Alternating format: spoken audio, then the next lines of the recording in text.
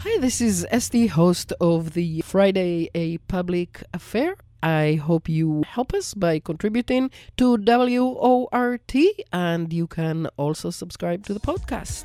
Bye. 6'6" above sea level. I grab the mic because I like to take you to another mental level. Low power frequency radio modulation. The big sound from underground, another pirate station. No change without struggle. No one in power ain't giving up nothing.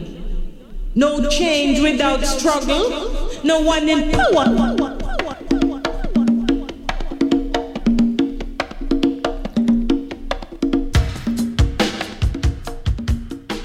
WORT 89.9 FM, listener-sponsored community radio, Madison, Wisconsin.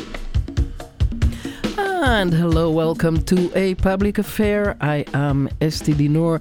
We have a very important, I think, show today ahead of us. We are going to start with talking with a UW student, a Palestinian, who is one of the people involved in dealing with a very disturbing lecture that was given to an RSO, a registered student organization, and we'll talk to him very soon. And after that, we have two doctors who are back from Gaza and who will go back there.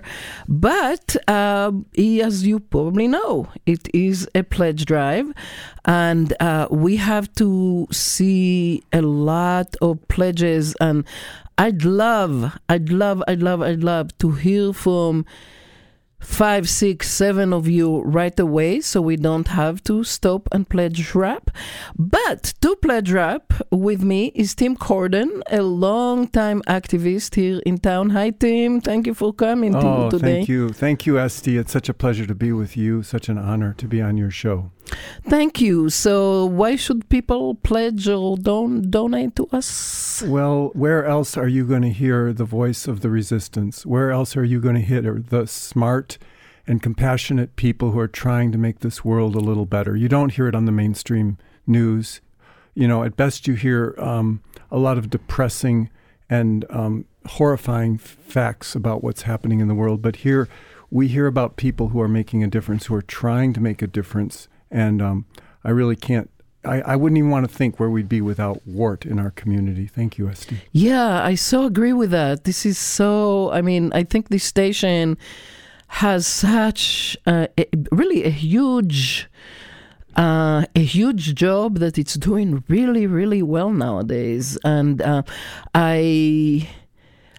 I'm so grateful that I have the ability to do this show weekly. Of course, I'm not paid for it. It's my 28th year.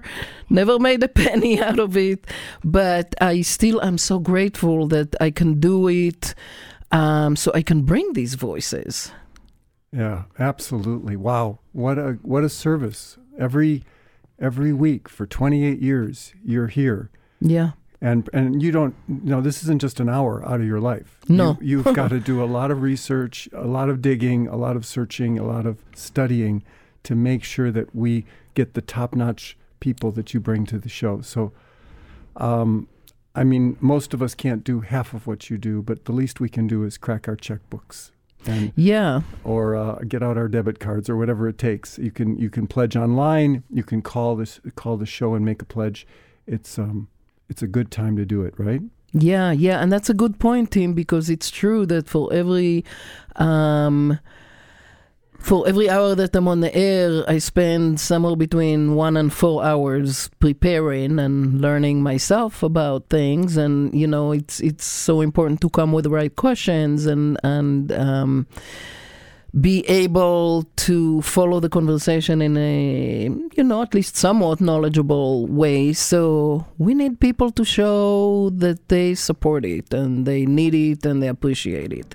Absolutely. Right? Absolutely. And I'm as soon as I'm done with my volunteer stint here today, I'm going to make sure I pledge before I leave.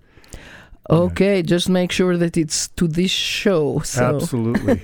Because if you do it later, it will be counted to the next show. No, we want to give you all the credit you deserve, Esti. You're a champion for justice in this community. Thank you. So let's tell quickly people at least about some of the things they can get, and then I do have some thank yous, and we'll get to our first guest. Wonderful. I have never given this much before, but when I saw this beautiful hoodie, another Weirdo for Wart hoodie with a cartoon by P.S. Mueller donated. It's beautiful, comes in 4 different colors, and what's $120 for such a beautiful piece of clothing that you can really show your support in the community for the people's voice. So I'm committed to this. I've never given this much at one time to Wart before, but it's time. Yay! And I encourage others to go for the hoodie. Let's make this one of our uniforms in Madison for the people's resistance, right? Let's get 10 people pledging 10 people. or donating for get the hoodie. For the hoodie, yeah. Another Weirdo for Wart. I'll be proud to be a Weirdo for Wart. Yeah. And then there's a whole bunch of other things that we don't want to go through them because we really want to get to our show. But you can find them on the website if that's how you donate, or you can ask our phone answerers what they are. We have 4 people sitting here and waiting to hear from you. So let's tell them how to do it. What number should they call? Where do they go online? Absolutely, yes. Call 608-256-2001 and hit extension 1 if you want to pledge on the phone. Otherwise, you can go online to wortfm.org and hit the orange donate button. And I would love, really, I feel like we need to get a deluge of pledges and donations right now. Wouldn't that be nice? Yeah, so that we don't have to come back again and again, but we have time to talk with our guests for as long as we can. That'd be beautiful. Right? Thank you. Yes. Yeah. Okay, so thanks to Harry, who gave us our first pledge today. And Harry likes Public Affair Friday and Thursday, evening local news, and labor radio. Thank you so much, Harry.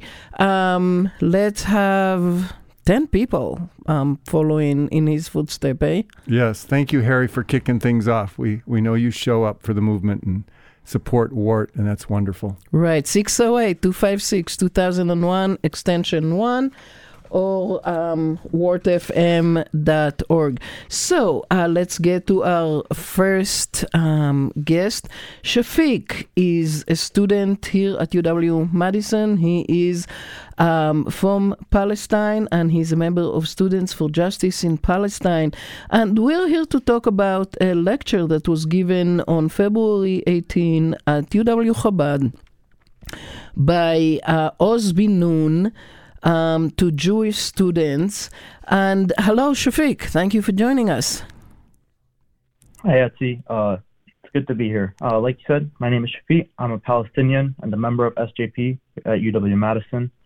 As SJP, we're anti-Zionists first and foremost. We fight for a fully liberated Palestine, including the dismantling of the colonial Zionist entity, the right of return for all displaced Palestinians.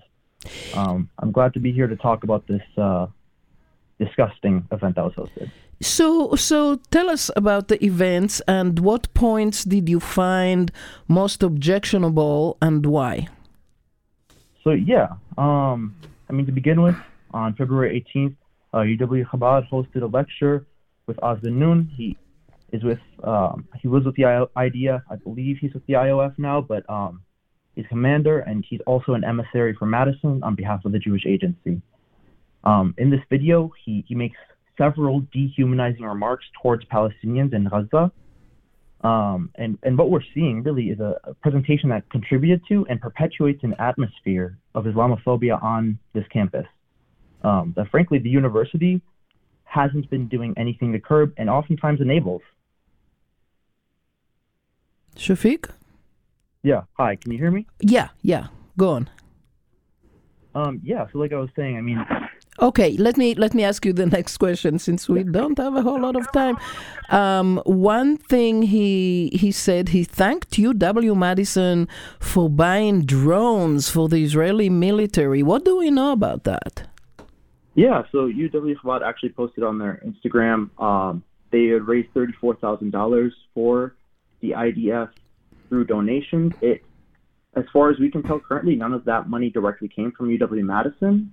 But it did come from, again, a university representative org, Chabad, and also, I mean, we are aware of other ways that University of Wisconsin-Madison is tied to this Zionist entity and to this genocide that we're seeing right now. Yeah.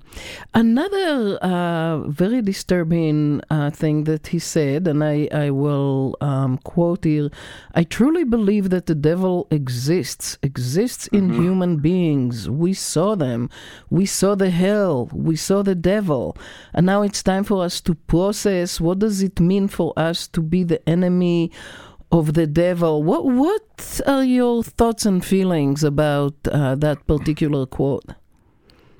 I mean, like I said, it's contributing to this dehumanization, this dehumanizing attitude that we're seeing both in Israel from people who are supporting Israel, from Zionists, and on this campus, frankly.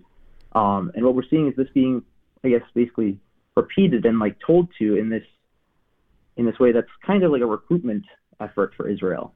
And they're like pointing out, oh, this is how these Palestinians are like devils. This is why what we're doing is so justified because we see the devil and we're fighting the devil. They're making this like a justification. And earlier in the video, something that really really kind of got larger or went public is the part when he's talking about, oh, you can't say genocide, you can't call us baby killers. I mean, yeah, of course we do kill babies, but it's not nice. And he says that it's kind of like this, we're shedding tears while we're killing, you know? It's their way of minimizing Palestinians, of minimizing the effects that they're having, and of telling themselves that what they're doing is just, what they're doing is right, because we are fighting the devil, we are fighting a just war. But really what they're doing is they're committing genocide, as we so well know. Yeah, what do you think would be the reaction of the administration if a Muslim speaker offered a similar message, including multiple statements of by any means necessary? I mean, we don't even really need to speculate. I mean, we've seen this kind of like resistance from the administration on events that that SJP has hosted that aren't even talking about like directly about the war. They aren't even discussing those topics. We were hosting an event about pinkwashing, a well-documented phenomenon in Israel, and we were faced with pushback saying, oh, this is anti-Semitic. People were sent emails. It was difficult for us to put this on. So we've seen like there's scrutiny that SJP hosts, and we're not even hosting anyone like any Muslim speakers who are actively talking about by any means necessary. We're not hosting, for sure, we're not hosting anyone from Hamas. So like, for Chabad to be able to host this is without facing that same kind of scrutiny and also getting defense from the university in response is it's appalling, to say the least. Yeah. So you asked me not to use your last name. How safe do you feel in exercising your own free speech on campus? I mean, I'll be honest. This is one of the things that makes, I guess, speaking for Palestinians so difficult. And this is something that's been felt by me. It's been felt by other Palestinians. It's been felt by Muslim students on campus. It's not safe. I mean, this is the kind of stuff that gets your name leaked and sent to your jobs. This has happened at UW-Madison in the past. It's happened at other SJPs in Wisconsin, such as Marquette, UWM. We've seen this happening, and it's a very real threat. So it's a ridiculous double standard to see that we're kind of scared to just say like, oh, hey, don't kill our families. Meanwhile, we're able to see people come in and say, oh, well, killing those families is actually really justified, and there's no pushback, nothing against it. Yeah, and there are students who are facing disciplinary actions for their activism for Palestine. Is that correct? Yeah, I mean, there's again, it's like kind of difficulties with the school. Some of it, these are the obstacles that they put in our way. So they kind of threaten the students, and they say like, oh, you can't really be fighting like this because of this, this, and this, and this, and this, and this. And they put these obstacles like these disciplinary investigations that have happened. And I'm not really at liberty to talk more about that, but yes, there is. Mm-hmm. Mm-hmm. Okay. So another statement from him, people can say genocide, it's BS. People are sacrificing their lives to avoid people that aren't in the fight. That doesn't seem to be a truthful statement. Again, your thoughts on that? I mean, like I said, this is essentially like it's a propaganda speech. This, like I mentioned, he works as an emissary for Madison on behalf of the Jewish Agency for Israel. One of their purposes is to promote immigration to Israel. So what we're seeing is him basically like rectifying the image that is currently being spread about Israel, rectifying this image of genocide and saying, hey, like, don't even listen to that. He's just spouting off this BS, as he said. Yeah. Well, Shafiq, we want to go to our next guests who are with us, and we also have to continue pledge wrapping, but your final thoughts before we bid you goodbye. Yeah, I just want to make sure that people, they hear this stuff and they don't let it go to the back of their head. So if you're listening today, make sure that this energy, any rage that you feel, any disgust that you feel, listening to his words, hearing the things that he said, doesn't go to waste, that you put it to good use. You call the university and you pressure them to protect Palestinians on this campus, to protect Palestinians from this dangerous culture that's forming, and to also divest and to take their holdings out of these companies that contribute directly to this genocide, to actually make meaningful stance on the horror that we're seeing right now and work towards, I guess, dismantling this terrible thing. Yeah. Well, Shafiq, a student from Palestine here at UW-Madison, member of Students for Justice in Palestine, thank you so very much for joining us today. Yep, thanks for having me. Bye-bye. And we have some people to thank. And who do you have there, Tim? We have a generous pledge from Steve. Thank you, Steve. Steve likes Public Affair, SD, and Alan, and Music Antiqua. Thank you so much for your generous pledge. And also Sarah Goldstein. Oops, sorry. Just first names only. Sarah, thank you. Sarah! Thank so you, good Sarah. to know you're even listening. Yes. Sarah is not in town. She's quite far away. But Sarah also enjoys Public Affair with Esty and Alan. And so thank you so much, Sarah, for your generous contribution to keeping WART going strong. Thank you. And I also have 3 people to thank. Kathy, thank you so much. Really appreciate hearing from you and your donation. And we also have a donation from Glenn Tranowski, who loves Pan-Africa. I like it like that. Better living through show tunes. And Glenn says, thanks to Wart for sponsoring Freeze for Food on March 2. Appreciate that. Appreciate hearing from you, Glenn. And did I have another one? Oh, yeah, another one online from Ziggy, who's getting the sweatshirt. Yay, Ziggy, good for you. So by now I think we have 3 of you who are going to run around with the sweatshirt. Here is something I want to say. If you're one of these people who donates 120 or more and doesn't want a premium for yourself, buy it for me. I want it to. And we have with us, we are going to trust you to call or pledge online 608. Yes. What's the number? Yes, 608-256-2001. Hit extension 1. That's 256-2001 in the 608 area code. And also you can pledge online at WORTFM.org. Ahmad.org. Oh, right, and they donate, and we're not going to pledge rap because you guys have been coming to us. Oh, there's another one from Will who says there is no other radio station like this. Esti, I'm so grateful for the topics you choose, the guests, and the insightful, respectful conversations.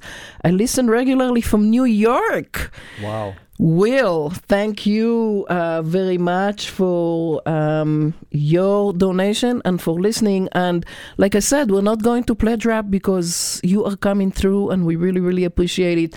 And I have amazing guests with us. So if we can just talk to them for the rest of the hour and just every once in a while thank people, that would be awesome. I hope we don't have to pledge rap anymore, Tim, right? Right. Okay. Let's get to our guests then. They are Thayer Ahmad, MD. He is a board-certified emergency medicine physician at Advocate Christ Medical Center. He also serves as the Assistant Program Director for the Emergency Medicine Residency Program at Advocate Christ and the Global Health Director for the Emergency Department at Advocate Christ. He's also an Assistant Clinical Professor at the University of Illinois and a board member of Med Global, a medical humanitarian NGO that works in Gaza, among other places. He has been to Gaza, Syria, Jordan, Turkey, Kenya, and Greece as a part of projects that focus on strengthening local healthcare capacity. Also with us is Dr. John Kahler, a general pediatrician and the Latin America Regional Director for Med Global, which he helped establish in 2017. He is a recipient of the Red Cross Disaster Services Hero Award. Dr. Kahler was Regional Medical Director for a large federally qualified health center in Chicago and became its Chief Medical Officer. For 25 years, he has had an interest in global health and has participated in humanitarian work around the world, from Mexico to Haiti to Tanzania. There's more, but I will just let you know that after returning from Syria, one of the places he's been to, Dr. Kahler retired from clinical work to dedicate his time building a humanitarian organization concerned with the needs of the displaced and desperate. I want to thank both of you so deeply for joining us and for the amazing important work that you are doing. More than 100,000 people so far have been killed, injured, maimed, are buried under rubble in Gaza. Still, 70% are women and children are now dying of starvation and dehydration. 1 million people are in a desperate need of food, according to the UN. Let me start with you, Dr. Ahmad. Where and when were you in Gaza, and what was the situation like for you as a doctor? Well, thank you for having us. Really appreciate it.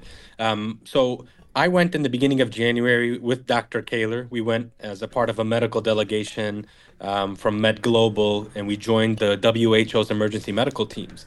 And so we crossed in. We were the second medical delegation team to be able to enter into the Gaza Strip. Now, I think that's important to mention here because this all started on October 7th, and it took several months for any organization or NGO or aid agency to be able to enter into the Gaza Strip. And so when we entered in the beginning of January, what we saw was something that we were not prepared for. I mean, we saw an incredible amount of people sheltering in the southernmost city of the Gaza Strip, Rafah. Over 1 million people at that time were there. We saw tents everywhere. We have a clinic in Tal Sultan, which is in Rafah, and it was seeing over 700 patients a day there. I was in Khan Yunis at Nasser Hospital for around the 3 weeks. And there we saw that there were 10,000 people sheltering inside and outside of the hospital.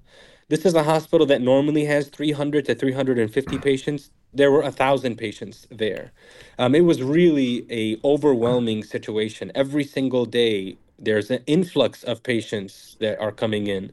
And so it was definitely something that we were not prepared for. I would say just kind of training here in the United States. I work at a trauma center in Chicago. I'd not seen anything like this before. Everything from limited resources to people that were really hurt and injured to people who were really hungry and waiting for aid to enter. I mean, this was a apocalyptic scene here. And this is why I think many people are categorizing this as the worst humanitarian crisis since World War II.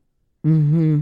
And Dr. Kahler, you're a pediatrician, and I must say that everything I see out of Gaza is just incredible. It's hard to believe that that this is happening while the whole world is watching. But of course, the thing that touches me the most, and probably a lot of other people, is seeing all these babies and children injured, shocked, with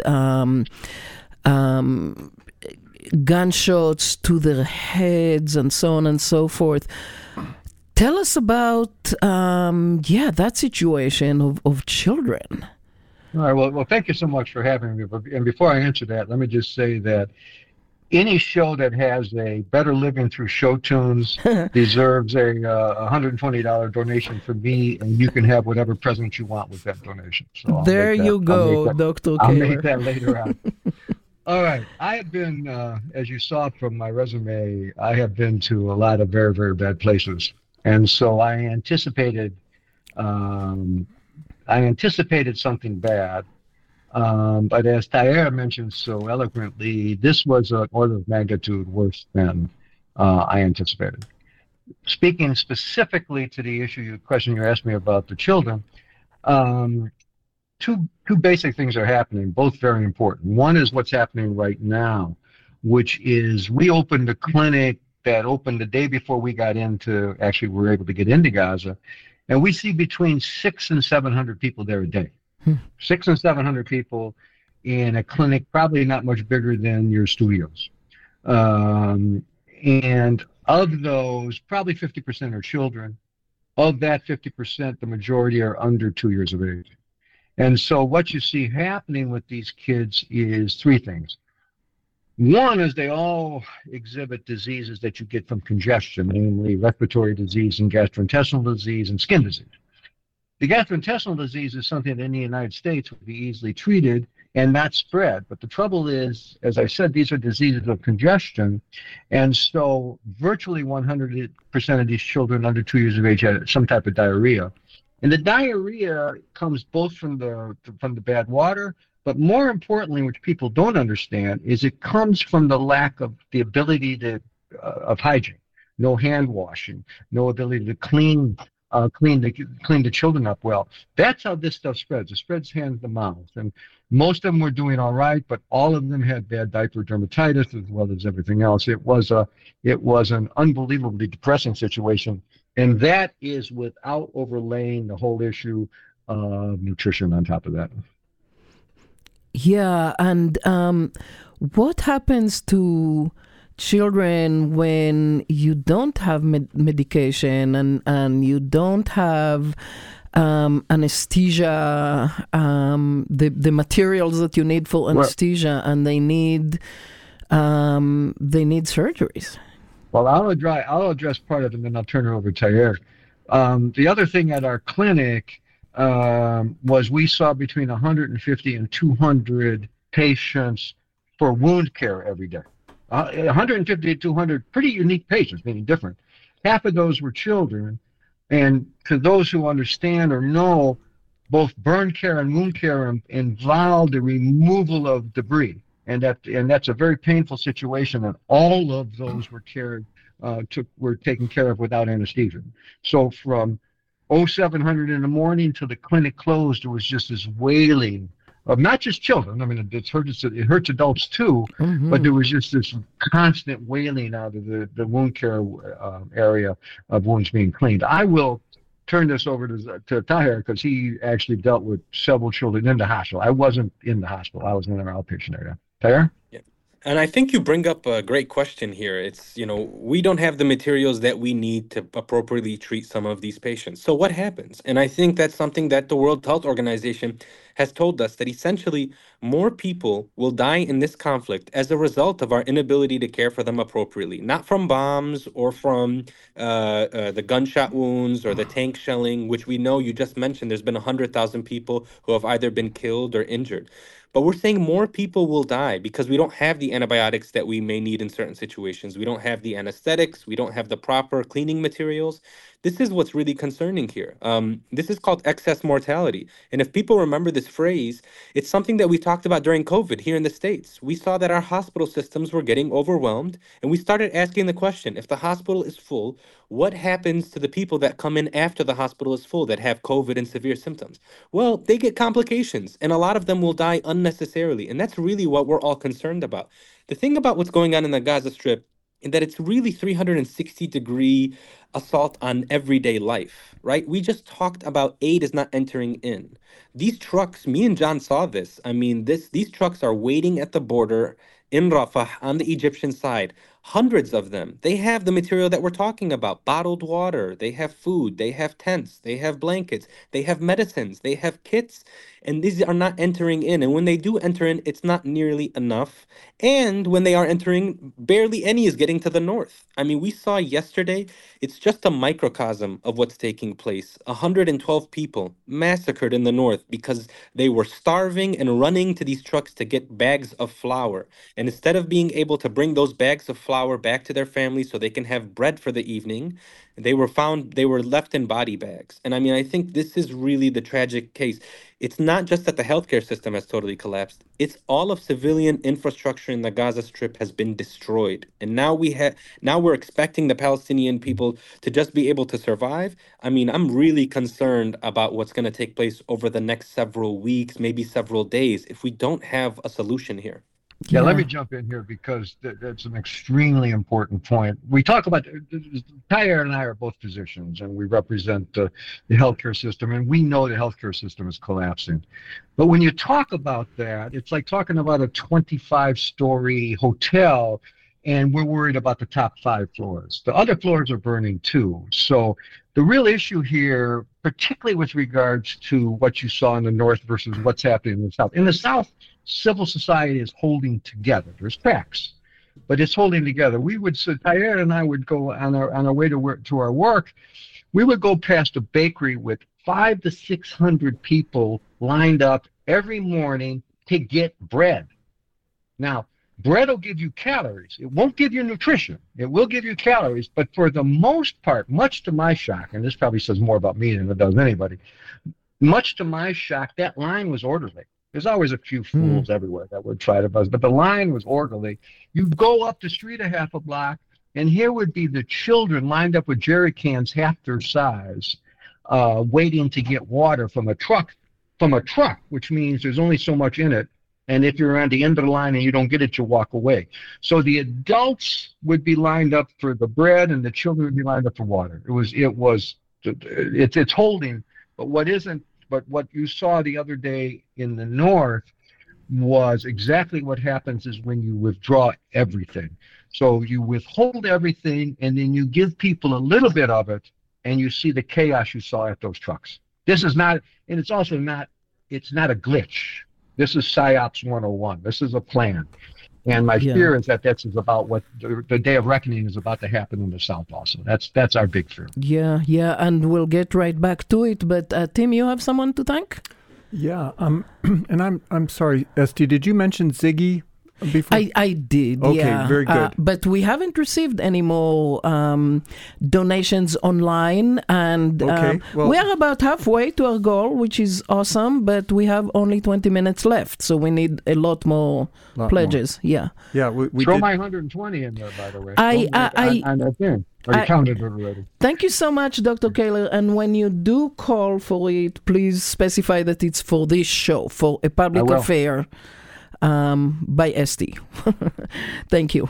And who do you want to thank, Tim? I want to thank Barb, who says, thanks, Esti, for bringing the truth about what's going on in Gaza. Oh, thank you so much, Barb. And also Glenn Glenn is a big fan of Pan-Africa. I like it like that, and better living through... we mentioned Glenn, but okay. that got Dr. Kahler. All right, sorry. So, and thank you, Dr. Kahler, for bringing a little bit of a lighter tone into these horrors that we're discussing. We need to hear from more of you. I will still not start pledge wrapping, right, Tim? We can trust our people to give us a lot more in the next few minutes. We would love to hear from 5-6 of you, like right away. Mm-hmm. And if that happens, we won't be pledge wrapping.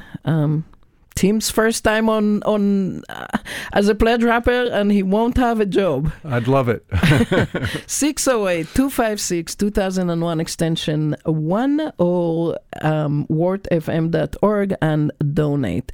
So thank you, folks, in advance, so that we can continue talking with our with our guests who are bringing such an important such important information to us. So getting back to what happened in the north yesterday, which is absolutely, again, horrifying, like everything that is happening in Gaza, that has been happening in Gaza for about 5 months now.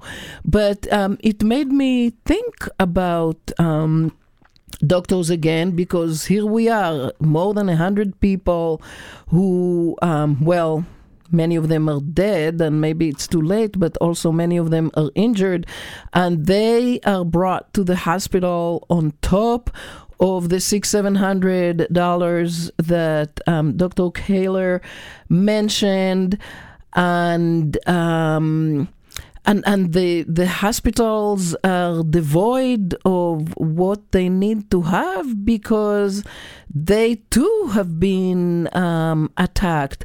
What happens in this situation, Dr. Tahir Ahmad? Yeah, I mean, this is really kind of a very concerning situation. So I'll tell you what we heard yesterday specifically. Yes, please. We heard that out of Kamal Adwan Hospital, Med Global has some staff there, but they were saying that essentially it has now stopped operating. This is one of the main hospitals in the north that can treat children, that has specialists for children.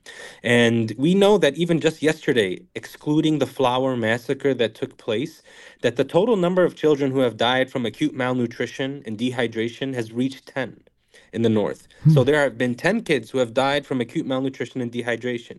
Now, the hospital that can handle children and try to cope with this somehow is not functioning anymore.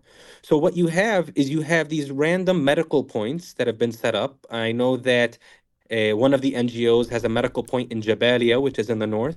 And what they're telling us is they need more supplies. They're seeing 100 to 150 cases of hepatitis A, which is a diarrheal illness that really you need to focus on rehydrating some of our patients, rehydrating the children that come in with this infection.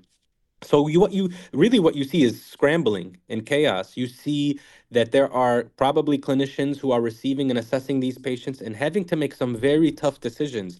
Do they have what they need to be able to treat them? Or are some of these people just going to lie there on the hospital floor? I mean, we've heard many harrowing accounts of just physicians begging the international community to get the supplies that they need, IV fluids, even hospital carts. I mean, a lot of these patients are going to be on the floor of the hospital bed, and there's no shortage of videos showing you that. So, what needs to happen really is that the international community needs to make sure that there is aid that's able to enter into the north. And when I say aid, I really mean everything from water, food, medicines, supplies. And we also need staff to be able to enter. They need to be able to assess the situation and see if we can get these hospitals running again.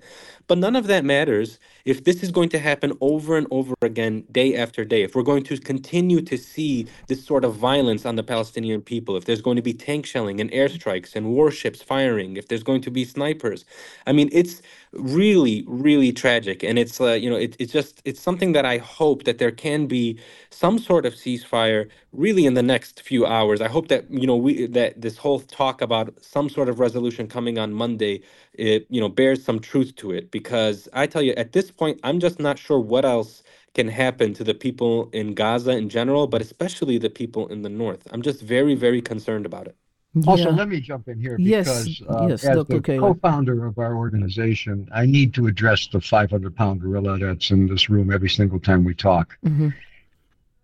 According to the IDF, there were 30,000 active Hamas fighters when this whole stuff broke out. 30,000, maybe 40,000. There are 1.8 million people in Gaza. You do the math on that. I have no idea what percentage that comes out. But the lunacy of talking about aid trucks being delayed because they're worried about aid being stolen by Hamas is specious at its very best. First of all, you don't starve your combatants, even if it was. Second of all, they could be fed to the nines, and it would still, if there's enough aid got in, feed the women and children. So I don't want to address tunneling and all this other stuff, but I do want to address the lunacy of aid trucks of food aid trucks being kept out because of what they call due purpose. It's a ridiculous argument, and it's one of the arguments they used yesterday for this massacre that happened in the north. Yes, and thank you for that important point. Tim, we haven't received any pledges since and I really want to continue talking with our doctors. We have only 13 minutes or so left. There's so much more to talk about, but I guess we're going to have to stop here for a minute and encourage people to donate. Yeah, I could list off some of the premiums that are available if that would be good. Sure. You know, you can Let's do it briefly. Sure. A year's subscription to the Progressive magazine for only a $40 pledge. I mean, what a gift is that? It's a great magazine. And by the way, I just published an editorial for the Progressive. You can see it on their website, talking about me being the daughter of a Holocaust survivor and a survivor of the Blitz in London, and why I object so much to what's going on now, done by my own people. Thank you, Esti. At the $75 level, you can get this really very beautiful black knitted hat with embroidered wart emblem on it. And we need hats here. Yes, we do need hats. They're great to wear all year round. I like to sleep in one even. But this is a great premium. There's so many other premiums at all different levels. You can give a lot. You can give a little. And just when you give, think about how much Esti gives. In 28 years, how many public affairs shows she's researched and prepared for without a dime coming back to her. So let's hear it for Esti and make a pledge to really appreciate her on this hour. Yes, and if you care about Gaza, remember that my first show as a public affairs host 28 years ago was about Israel and Palestine, and I've been covering that regularly every year. So our regular listeners know a lot more about what's going on in the Middle East, and specifically Palestine and Israel, because it's something that I've been covering forever. Yes. Yeah. So, folks, I am going to get back to our doctors. There, as I said, so much more to discuss. We need another, let's say, $400 at this point, and we'll be happy and satisfied. You can pledge for that beautiful hoodie, or for anything else, or pledge for nothing. I mean, to get nothing, like I said, if you are a pledger at 120 or plus and you don't want anything, buy that hoodie for me. But you don't have to, that's not important. Let's get back to our show. Dr. Ahmad, Dr. Kahler mentioned tunneling, and of course one of the things we keep hearing from Israel is that there's Hamas in the hospital. There's Hamas by the hospital. It is Hamas that's shooting on the hospitals. From being there and being in a hospital, have you seen anything like that? What have you seen? Well, I mean, I would say that I saw the exact opposite of that. I saw many, many children in the hospital. I saw many families huddled together looking for food, hoping that they would be safe in the hospital setting.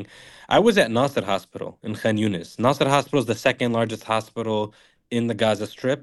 And prior to it being raided and shut down last week, it was one of two referral hospitals left.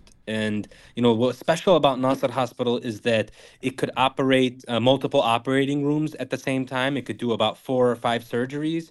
It had a decent amount of staff there. And like I told you, this hospital was, you could have a capacity of 300 or 350 patients, and we had 1,000 patients there. And so, to be honest with you, I just think that this is it's a distraction from the real crisis. And it's the fact that the healthcare system has collapsed or is collapsing. It's the fact that there have been over 350 doctors and nurses who have been killed in this war, many other injured. It's this sort of tragic position now that we're in, where hospitals and healthcare workers can now be targeted in our fair game. And that's just totally unacceptable. I mean, there is no way that we should be okay with hospital after hospital, clinic after clinic being damaged, destroyed, or rendered inoperable. I mean, the military raided a Nasser hospital last week, and there were several patients, about 8, who died because the electricity was cut off and they could not get oxygen through their ventilators, or they could not get the care that they needed. And to watch that unfold in 2024 is beyond me. I mean, to think about those helpless and vulnerable patients lying in their hospital beds in the ICU, and for them to suffocate to death because the ventilator machine lost power, or for them not being able to get the medicine that they needed. I mean, that's the kind of stuff that is in literally the nightmares of physicians here. We never think that something like that could happen. And I just want to remind everybody that when this happened in Ukraine, we saw so many professional societies, governments, medical associations come out and step out and say, no, this is unacceptable. These situations have to be protected. These doctors, nurses, the hospitals, they need to be able to function. But in the Gaza Strip, hospital after hospital continues to be attacked and shut down, and nobody's saying anything. And I'm just not sure why that double standard exists. Yeah, me neither. I want to thank quickly the people who are answering the phones for us today. Chuck, Catherine, Chris, Rick, Lois is here too to help. We still need $400. We have only 6 minutes or so left, folks. 608-256-2001, extension 1, or wordfm.org. I am not going to pledge rap anymore because there's still so much to talk about and very little time. But I trust you to give us what we need to continue doing this work. Yeah. So, can I jump in for one quick second? This is John Kahler. Please. Because I want to dovetail on something Tayyar said. Yes. Because he didn't take it to conclusion. The conclusion of this is that 50% of the doctors could have been affiliated with whomever they wanted to be affiliated with. Not one of the patients, whether they were children or adults, according to international law, should be violated because of the affiliation of anybody. So the patients who are suffering from this, and remember, he described it perfectly. These are patients who suffocate to death. So people, whoever's listening to us, think about that. Yeah. Think about having a pillow held over your mouth and neck for 4 or 5 minutes while you die. So the patients are the ones who are suffering from this, in addition to our colleagues who are helping. And I'm not saying anybody's affiliated with anything, but what I am saying is that no matter what that is, this is a crime against humanity and against international law to do to these hospitals what's being done. Yes. So since we have very little time, only about 5 minutes, folks, we need money from you. 608-256-2001, extension 1, or wordfm.org. Please. We have a donation from Rita. who says, thank you, Esti Dinor, for your advocacy. Permanent ceasefire now. Amen, Rita. Thank you so very much. But we need more. We need more. That doesn't get us to our goal. So, my dear doctors, since we have such little time, I want to ask basically two questions in one. One is just this issue of living constantly under bombardment, with no home, with no food, with no potable water. I mean, one thing I'm thinking about is there'll be a whole generation that grows up more or less deaf, but also mental health, long-term consequences for personal and national health. And the related other question is what happens when we finally do have a ceasefire? I mean,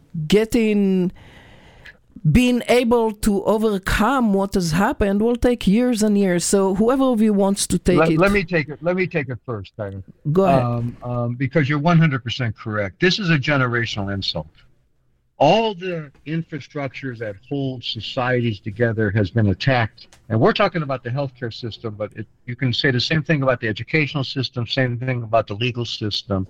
The bombing could stop tomorrow, and the damage is generational, both because of the intrauterine as well as the infantile effects of malnutrition, but also because the bombing could stop tomorrow, and guess what? There's no med schools to go back to. They've been blown up. Teachers have been killed. So this is a multi-generational issue that needs a level of thinking that I regretfully don't think humanity is able to do it. Yeah, Tyler Ahmad. So I definitely co-sign exactly what Dr. John said. And so I think I want to say a couple of things. But the first being, Esti, thank you so much for having us. Your voice is so important. Your perspective is so powerful. And so I really appreciate it. And I hope that your voice can be amplified and many people can hear what you're saying. And I hope the people who are listening can continue to support your program. Thank you so much, when Dr. we talk Ahmad. about, of course. Now, one thing I do want to say is recently UNICEF said that there are around 17,000 children who are unaccompanied, who they can't locate their parents. Right, yeah. And I think, and that's something that, when John talks about the intergenerational sort of problem that exists, and you talk about the day after, like after everything finishes, I wonder, how are we going to be able to support this? And really, we cannot go back to the status quo. It cannot be like it was before. It cannot be this continued blockade where people are struggling to get aid in, people are not able to travel out, we're not really able to address the concerns and the needs of the Gaza Strip. And psychosocial support, prior to October 7th, they said that probably 70% of children under the age of 18 needed some sort of psychosocial support. I'm convinced that close to 100% of the population right now is going to need some sort of mental health interventions. I mean, you're talking about people being displaced 5 or 6 times. We just talked about nobody's been in school for 5 months. An entire cohort of children have their training and schooling interrupted. We are talking about food being an issue. That's not gonna be fixed day one after the war is over or there's a ceasefire. This is going to take time, and there's going to be irreversible effects as a result of this. What about the civilian infrastructure, all of the 70% of homes that have been destroyed? Are those going to be built the day after? Are people going to have to live in containers and in tents for the next decade? I mean, these are such important questions, and I hope that everybody can keep in mind that just because we get a ceasefire does not mean that we can stop paying attention to what's happening in the Gaza Strip. We need to continue to advocate for them, and we need to continue to push all of our elected officials and all of these organizations to continue to work there. So I hope that that's something that people can keep in mind. Yes, absolutely. Tim, who do you have to thank? Yes, Gary Krolnick has given a generous donation. Gary enjoys Current Transmission and Who Cooks for You and A Public Affair.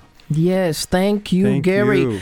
Thank you so very much, Dr. Kahler and Dr. Ahmad. Thank you for joining us. Thank you for your work. I understand you're going back to Gaza? I'm going back Sunday, yes. So I'll be there Sunday. For the Day of Reckoning and Ramadan, yes. Yeah, okay. And we have another person to thank, Jerry. Thank you so very much. We're getting there. You can still pledge for us if you do it really quickly. Thank you again. We have more coming in. Thank you so much, doctors, for your work, for joining us. We will be thanking people here for another moment. Please, we will have you again, and we'll keep this conversation alive. Okay? Thank you. Thank you so much. Bye-bye. And we have Julie to thank online, who says, thank you, Esti, for your coverage of Gaza today and always. Thank you very much, Julie. Let me thank some other people. Keith, who likes the public affair and Mad Acres and all the jazz shows. And we have Mike, who increased his monthly donation. Thank you both so much. And he likes, he got a hoodie for Esti. Woohoo! Thank you, Mike. I really appreciate that. And what do you have, Tim? Oh, my good old friend Rick has called in. Thank you, Rick. Rick loves Samalot, Letters in Politics, Wart Local News. Really appreciate all that Wart does. And Ken Olafs has also given generously. He really appreciates Esti's passion and heart every show on Wart. Oh, thank you so much. Folks, I really appreciate it so much. I believe we did make our goal, maybe even exceeded it a bit. We'll be talking to you again next week. It'll still be a pledge drive show. So those of you who didn't pledge or donate today, you have another opportunity. Thank you so much, and thanks to Jade and Summer, and again to our phone answerers, Chuck, Catherine, Chris, Rick, and to Lois. They worked hard today. Mm-hmm. That's good. Good job, Esti. Thank you so much, team. It's been a pleasure and an honor to be with you this hour. Thank you. Bye-bye, everybody. WORT Madison